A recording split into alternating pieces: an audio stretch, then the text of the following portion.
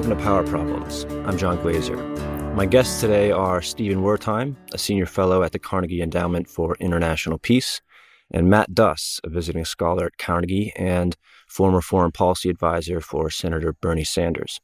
Stephen, Matt, welcome to the show. My pleasure. Thank you. You guys have written an essay in the latest issue of the New Republic, which serves as a kind of report card for President Biden's foreign policy. And in it, you write that progress under Biden has been incremental rather than fundamental. Before we get into the pros and cons of Biden's term so far, I'm curious what happens in your minds when you use those words. What are the kind of fundamental changes, in contrast to incremental ones, that you two would like to see in U.S. foreign policy? Sure. I mean, I can take a first shot at that. I mean, I think as we note in the piece, I mean, this is, and Biden and his team recognized on the campaign, in the platform, and since that this is a transformational moment in a lot of ways. America's relative share of power is diminishing. The unipolar moment is over, whatever cliche from Washington foreign policy cliche one would like to use. So at least at the rhetorical level, there's an understanding that, U.S. foreign policy needs to be put on a much stronger footing for the new era. There's some understanding that comes into that too with stuff we've seen from Biden himself, but also from kind of key foreign policy advisors like National Security Advisor Jake Sullivan, who've recognized, the failure of the neoliberal, model of globalization and trade that has not delivered prosperity for, huge numbers of Americans, and the impact that has made on our politics, and the basic responsibility of U.S. foreign policy, which is to deliver security and prosperity for Americans. So I think, there's been an understanding that there's been this disconnect in a lot of ways between the way foreign policy is discussed and conducted from the lived experience of a lot of Americans. I think the question that we get at in the piece, and obviously Stephen can say more about this, is, okay, how does that look in practice? Where are they focusing? Where are they really getting their backs into that transformation? And thus far, do we see that, how far does this kind of reinvention go, and how hard do old habits actually die? Yeah, and I've written elsewhere that I'd like to see the United States adopt a much smaller political military role in the world and reduce its forward deployments and security commitments. But in this piece, Matt and I really tried to judge the Biden administration by its own standards. So we were trying to judge them, not by the ideal, although our, biases always factor in, but largely by what the Democratic Party platform of 2020 actually said that Democrats wanted to do. And that was a pretty good process where the party was able to share insights from both wings of the Democrats and, put together a pretty good consensus document that actually, I think, reflected a sober look at where the United States is in the world. And then, of course, a lot of events have happened since Biden came in, and I think that's distracted the administration from some extent from pursuing some of the reformist insights that it put forward in the campaign, and especially through that platform. One of the areas of praise that you guys have for Biden is his withdrawal from Afghanistan, which was harrowing but ultimately necessary. We'll get to the criticisms in a second, but where else do you think he deserves some credit? I mean, as we note in the piece, I mean, I think he does deserve credit for the handling of Ukraine, which I think, interestingly, as someone who is kind of in the, I guess, restraint camp, or at least restraint curious, I think Biden's approach qualifies as restraint, certainly compared to what many in Washington have been urging him to do. I think he's held back from some of that. Now it's all relative. But I do think the way that he's, the kind of, as we talked about, the kind of alliance management, work in multilateral institutions, in support of Ukraine's defense, has been very adept.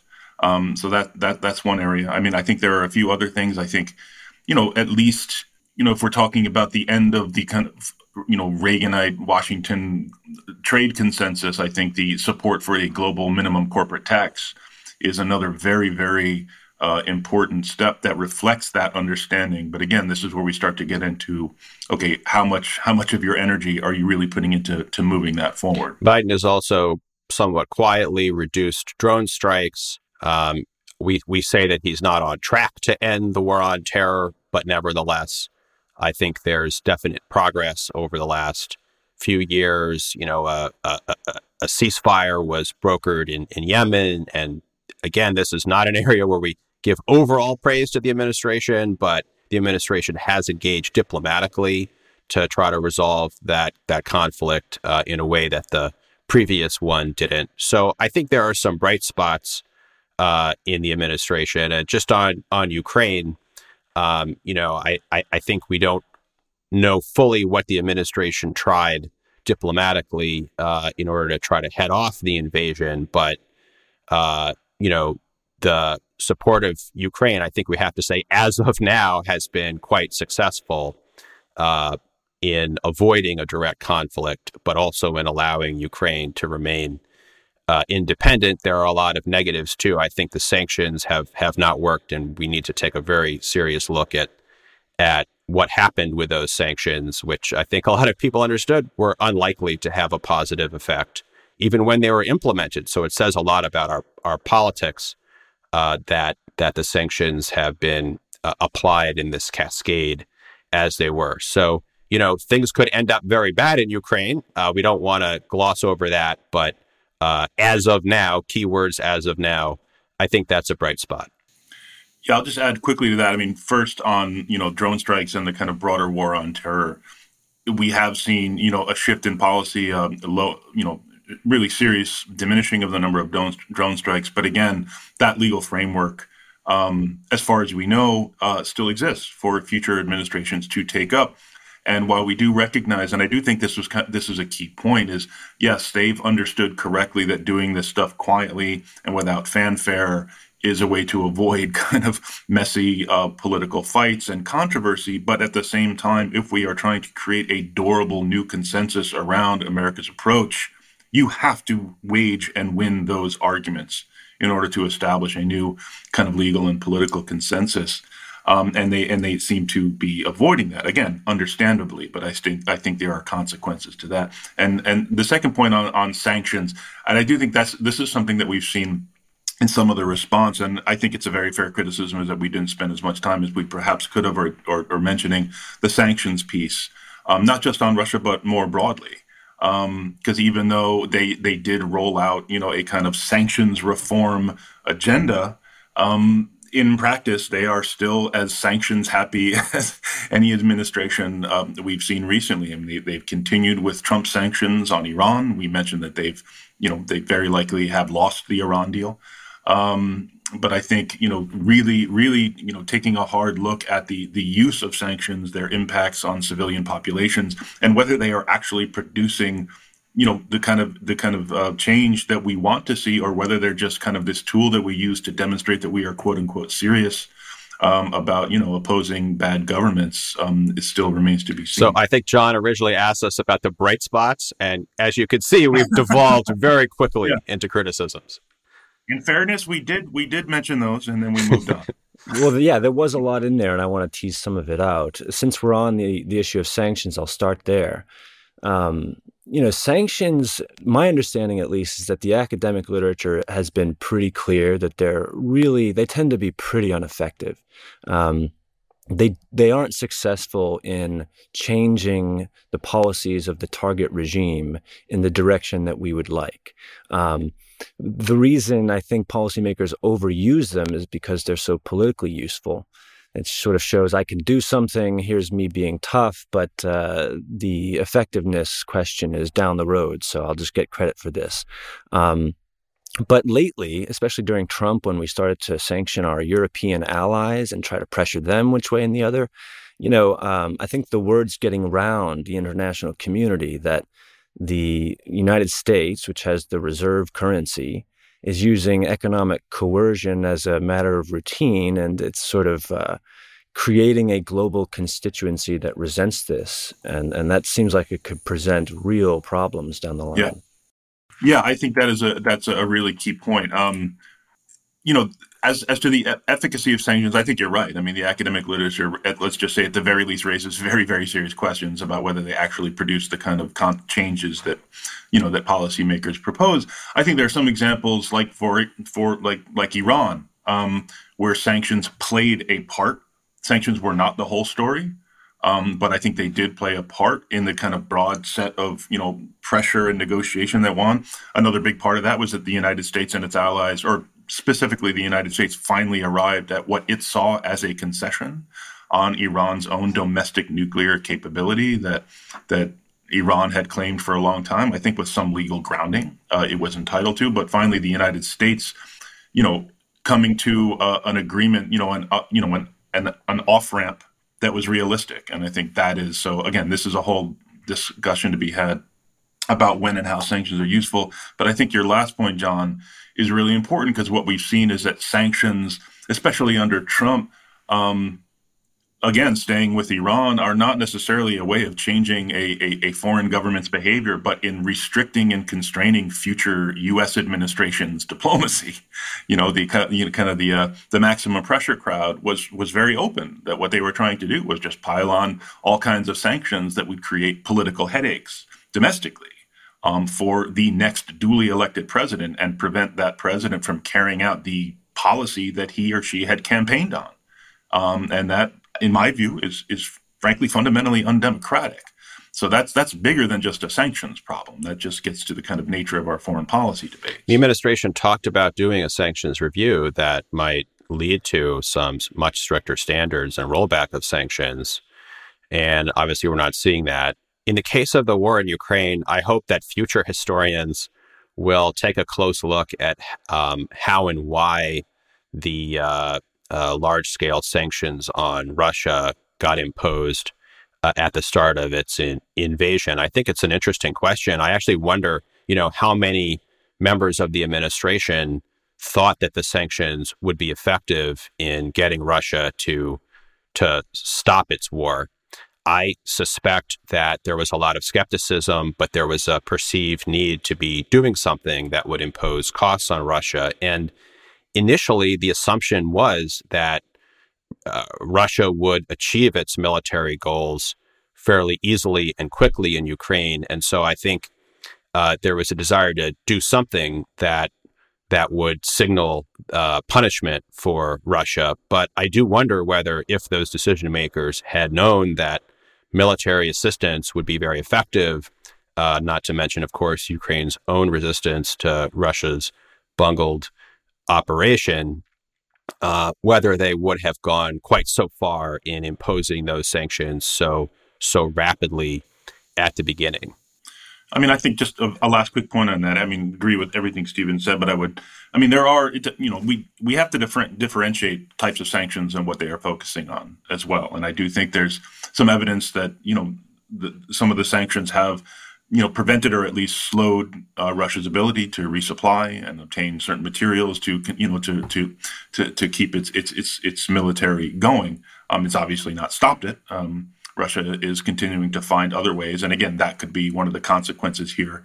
Russia does seem to have learned lessons from Iran's experience in running a decades-long sort of resistance economy under international isolation. But again, I think I'll reference here a very good recent book by Agatha Demaray, which I'm going to be doing hopefully an event here at Carnegie in the next few weeks. A new book called Backfire about U.S. sanctions and about how just the kind of reckless and constant use of these sanctions by the United States, as you said, John, not just on targeted regimes, but on our own allies, forcing them, to follow our preferred policy rather than their own democratically decided policy, has created not only a lot of resentment, but a lot of the creation of alternatives. And workarounds. And that is going to have, again, very serious consequences for any sanctions efficacy in the future. You guys offered some a nod of credit for the administration's approach to Ukraine, and I understand that. We've aided Ukraine and undermined Russia's invasion without, so far at least, triggering major escalation or some kind of direct military intervention. On the other hand, there are risks of adopting a logic of managing the war that deepens and prolongs it.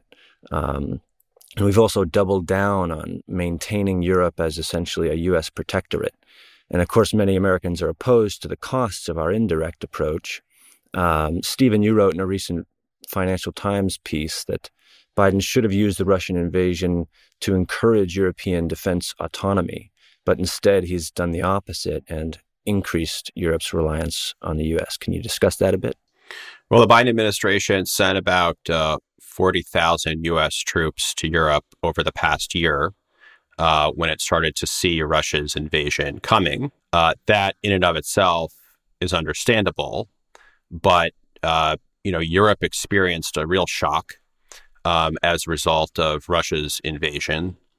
And I think there's a pretty widespread understanding in the U.S. on both sides of the aisle here that the U.S. faces a risk of overstretch. It's especially true now that U.S. relations with Russia and China have become much more antagonistic over the past few years. And it would make sense to signal very strongly that the United States needs to shift the burden onto its European allies for European defense. This is something that European states, clearly have the latent military capability to achieve the, GDP of Europe compared to Russia. We're talking about, 4 or 5 times the GDP at the most conservative estimate, even more if you use other statistics. So this is something that can happen, but I think we're kind of caught in a bind because the Biden administration doesn't want to signal any kind of, abandonment.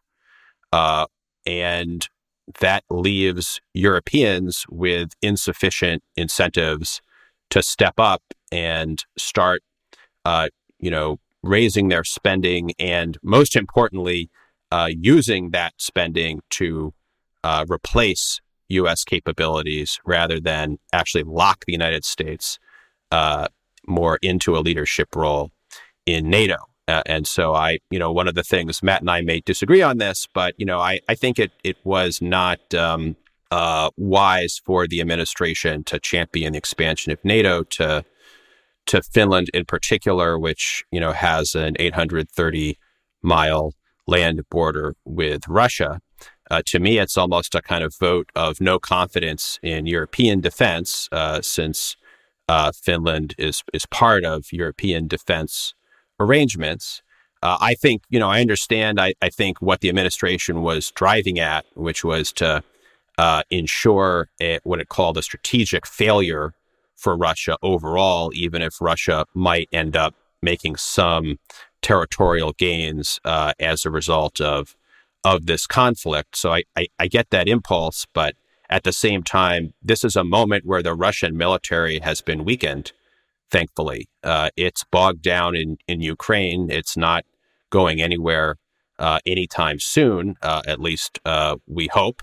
But it doesn't have the capability even to be terribly successful, it seems, in its own intended goals in Ukraine. So this is actually a pretty good time, I think, to effectuate the beginnings of a security transition where the United States would move to a supporting role in European defense, but not the leading role. That's not going to happen overnight, but I think Joe Biden is a pretty capable person if he wanted to try and, achieve this over the 6 years that he has remaining in his potential time in office. As you guys mentioned earlier, in a real sense, the global war on terror, so to speak, is still ongoing. Biden is still engaged in drone strikes. He's still citing very outdated legal authorities to engage in a kind of global war.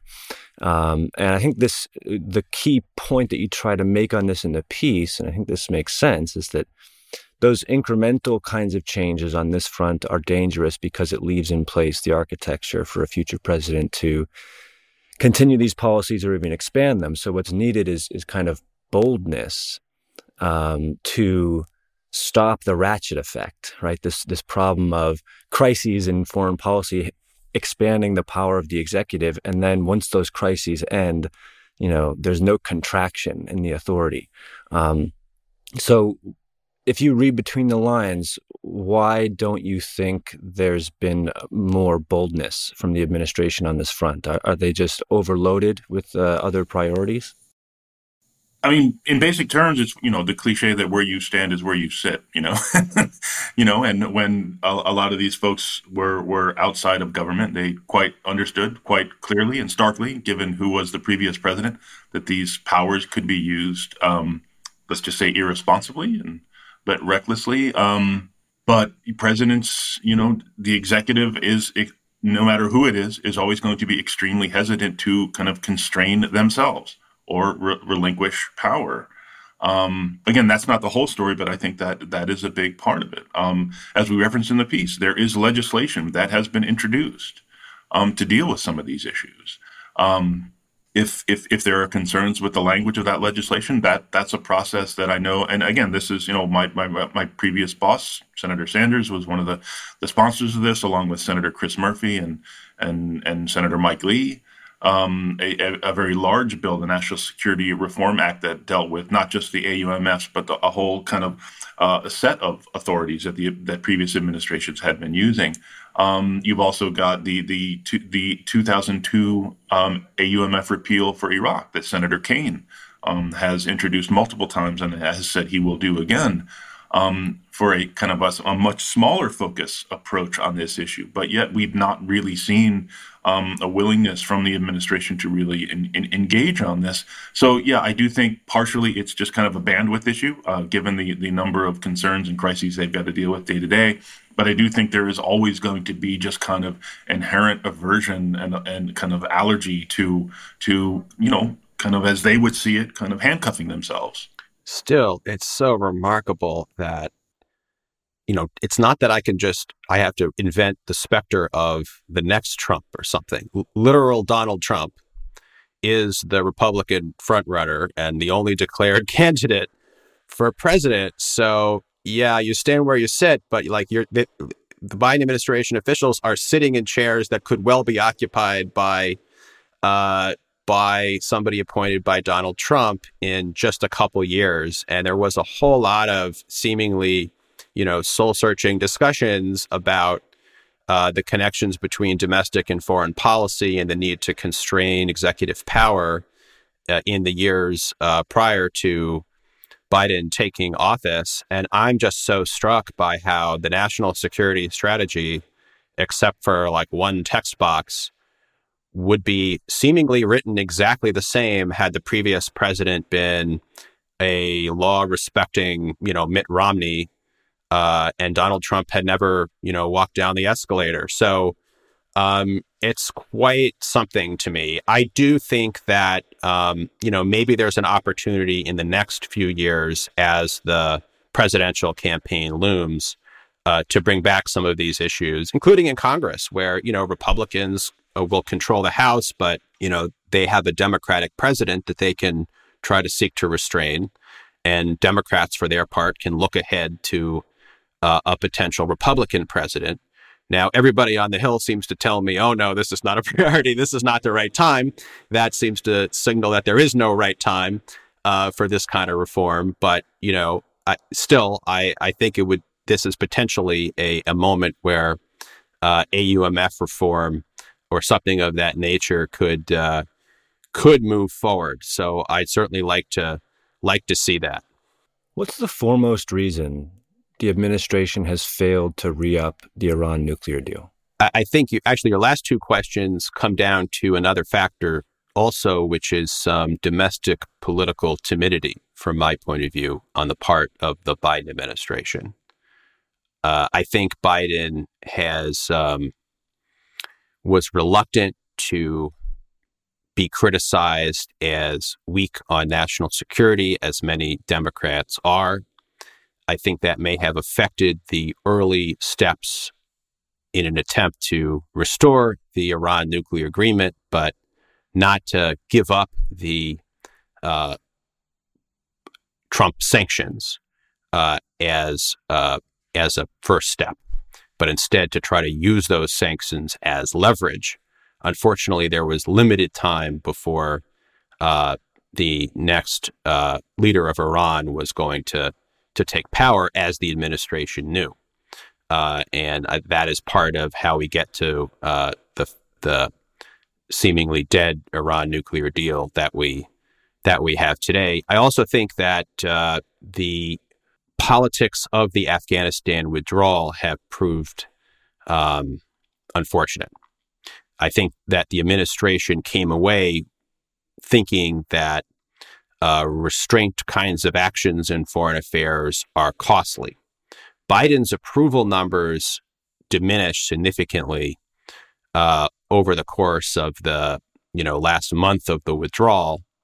That said, the dip in his numbers preceded the beginning of intense coverage of the Afghanistan withdrawal, and might have had more to do with COVID numbers rising after Biden had seemed to say that his measures had been successful in being able to return the country to some semblance of normalcy. So, I think whatever the exact reality of the Afghanistan withdrawal in terms of its impact on Biden, I think the administration unfortunately drew the lesson that it should be quite cautious in doing similar kinds of actions in the future. President Biden himself thought that they could hold out, not seem too eager, and potentially get the Iranians to do something. I'm not sure what. I mean, there's also you cannot discount the fact that, at least from their perspective, they had to deal with some very conservative Democrats who they foresaw as potentially being problems on the issue. I find that kind of wild, given the fact that Biden had been elected on an entirely unequivocal commitment to rejoin the deal, and coming into office with that at his back, and then choosing to wait as he did. I think we all see the consequences of it.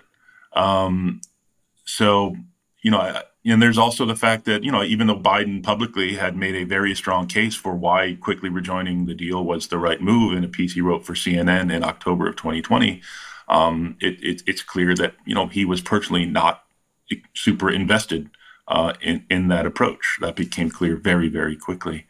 So again, I think that is, and again, we made a point to just unequivocally say in the piece that he broke that promise. I mean, there's just no way around that. He made a very clear commitment and he broke it. It's not the only one, but I think it is potentially one of the most consequential. Yeah, that's a tricky one. It's been a point of frustration for me because it seemed to me coming in that this was a kind of low-hanging fruit. Mm-hmm. They had the ability, especially with some concessions and a more flexible posture, to get back in that deal. But and a better Iranian government than they got by waiting. Right. Biden has repeatedly said he doesn't want a Cold War with China, but his policy repeatedly tells a different story. That's a quote from your piece. And Stephen, in that Financial Times piece, you described U.S.-China relations as in free fall. Talk about the administration's approach to China and fill us in on what you think would make more sense going forward. I think that actually this is the area where I would probably fault the administration or Joe Biden himself the most. It's so dangerous to play around with the Taiwan issue in particular. I mean, we're talking about the risk of World War III, no exaggeration here.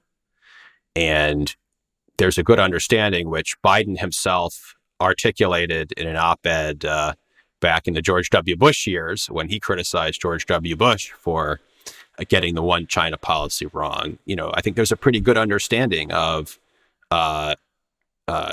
where China's red line lies here. And yet, in a series of so-called gaffes, the president has misstated U.S. policy, saying that the U.S. has a commitment to defend Taiwan, that he would send U.S. troops to Taiwan if attacked by China, and also said a few times that the the issue of Taiwanese independence is up to the people of Taiwan, which is not U.S. policy. The U.S. policy, the One China policy, which the White House says is also still intact and hasn't changed, says that the United States does not support Taiwan independence. That's not quite the same as outright opposing it, although several presidents have said that we outright oppose it at various times. But we don't support it. So it's not just an issue that we think is up to Taiwan. So, I think this is all contributing to an impression that some have in Beijing that the One China policy lives on borrowed time, even if it is not going to be entirely overturned in the Biden administration. And then that gets us, I think, closer to the possibility of a really ruinous conflict. Now, absent that, and I think a lot of those statements are down to Joe Biden, the individual. Many in his administration, don't say those kinds of things. In fact, the White House always puts out a statement saying, actually, we really are following the One China policy. So that's better than, I guess, breaking with the One China policy.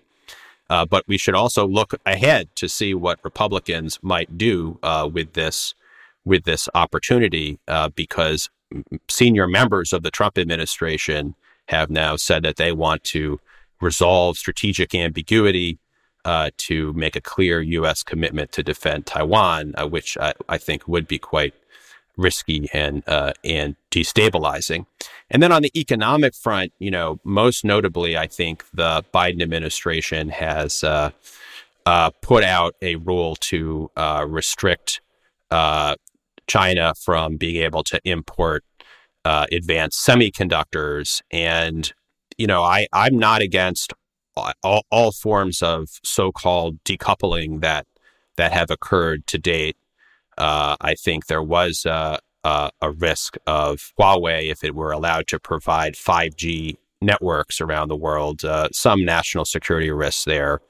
But targeting advanced semiconductors, it's just a kind of crucial part of an advanced economy. And so I think that at least gives the impression, maybe unintended by some actors in the Biden administration, but nevertheless gives the impression that the United States wants to cripple the high-end development of China's economy. And again, we have to ask, what are the second and third order effects of these moves? So on the other hand, coming out of this year, there was a high-level meeting between Presidents Biden and Xi, and potentially a prospect of renewed diplomacy in the next year or so.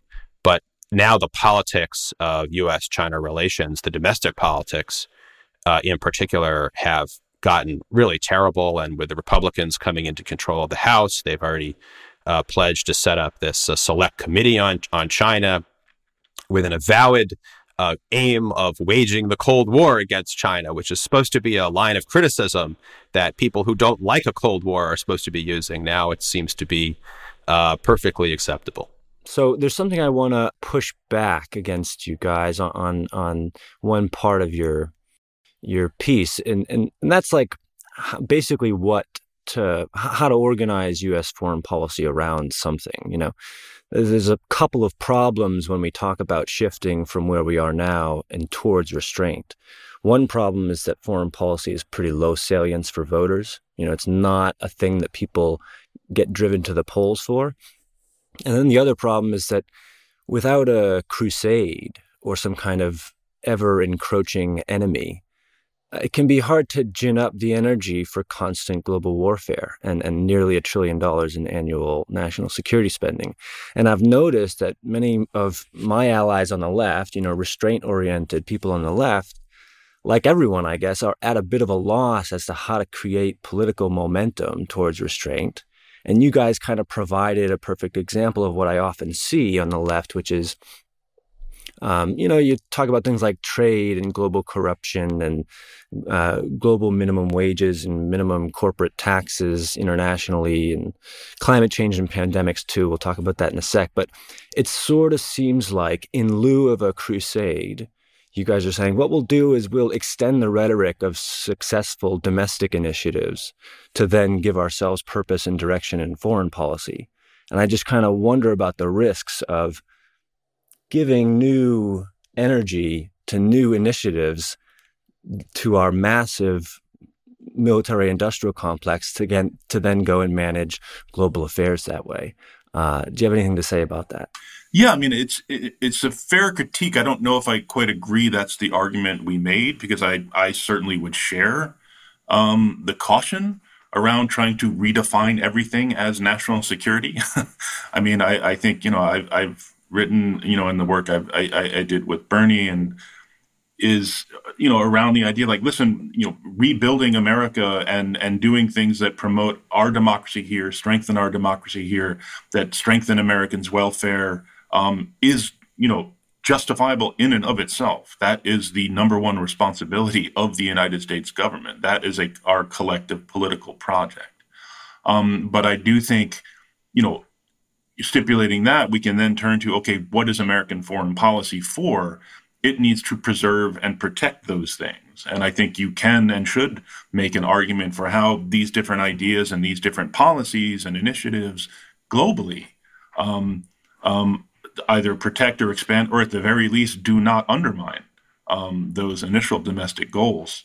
But again, coming from this, as I said earlier, as someone who is, sort of within the restraint camp, but also as someone who identifies strongly as a left progressive, I take very seriously the idea of solidarity with people around the world. And so the way that, looks to me is, we have to take into account, okay, what are the impacts and consequences of these policies, not just on us, but on the communities that endure them.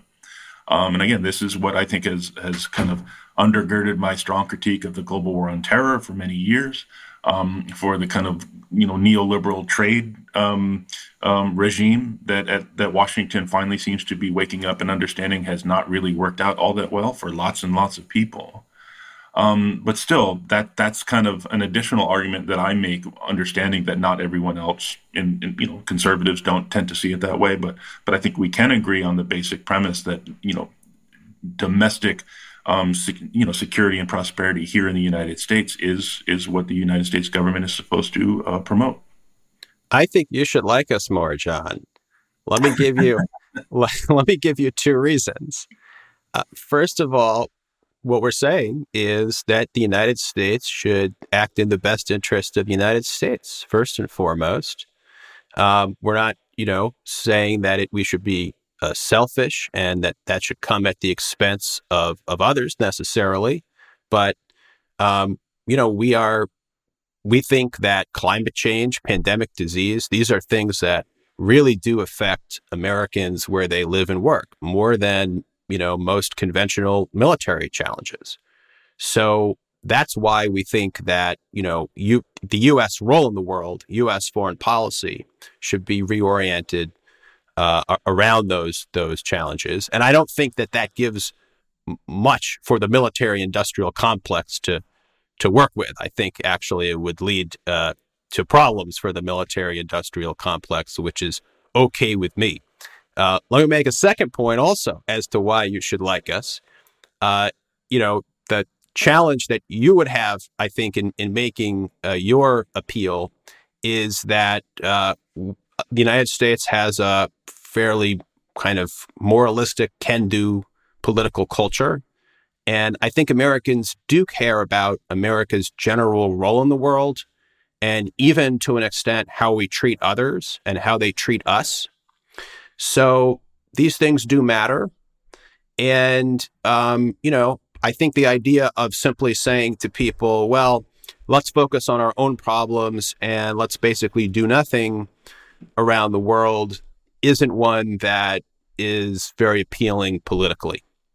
So even, if you even don't agree with us on the kind of substantive argument, I think there's a presentational and political challenge that that is tricky for restrainers. And I think here actually people on the left have something to contribute, and hopefully something that's not easy for folks in the military-industrial complex to appropriate.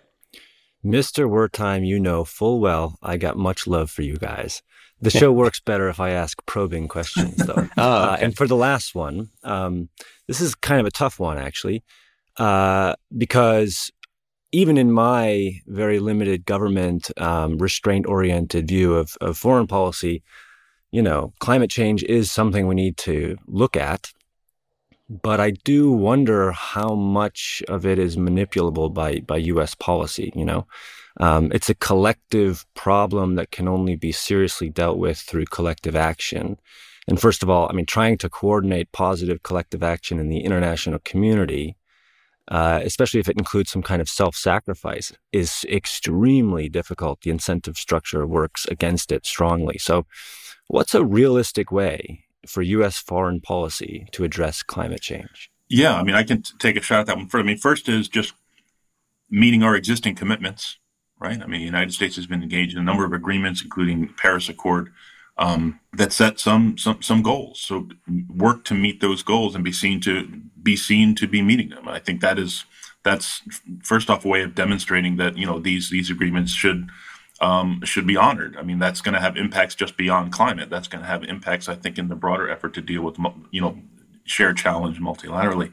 I think, in the developing world, in places like Africa, which are, modernizing very rapidly, a very young population, they're going to be meeting some of these resource needs and infrastructure development already at a very, very steady clip. And then I think there's a good argument, not just for, saving the environment, but also for building real partnerships with these countries and with these populations on the basis of renewable energy.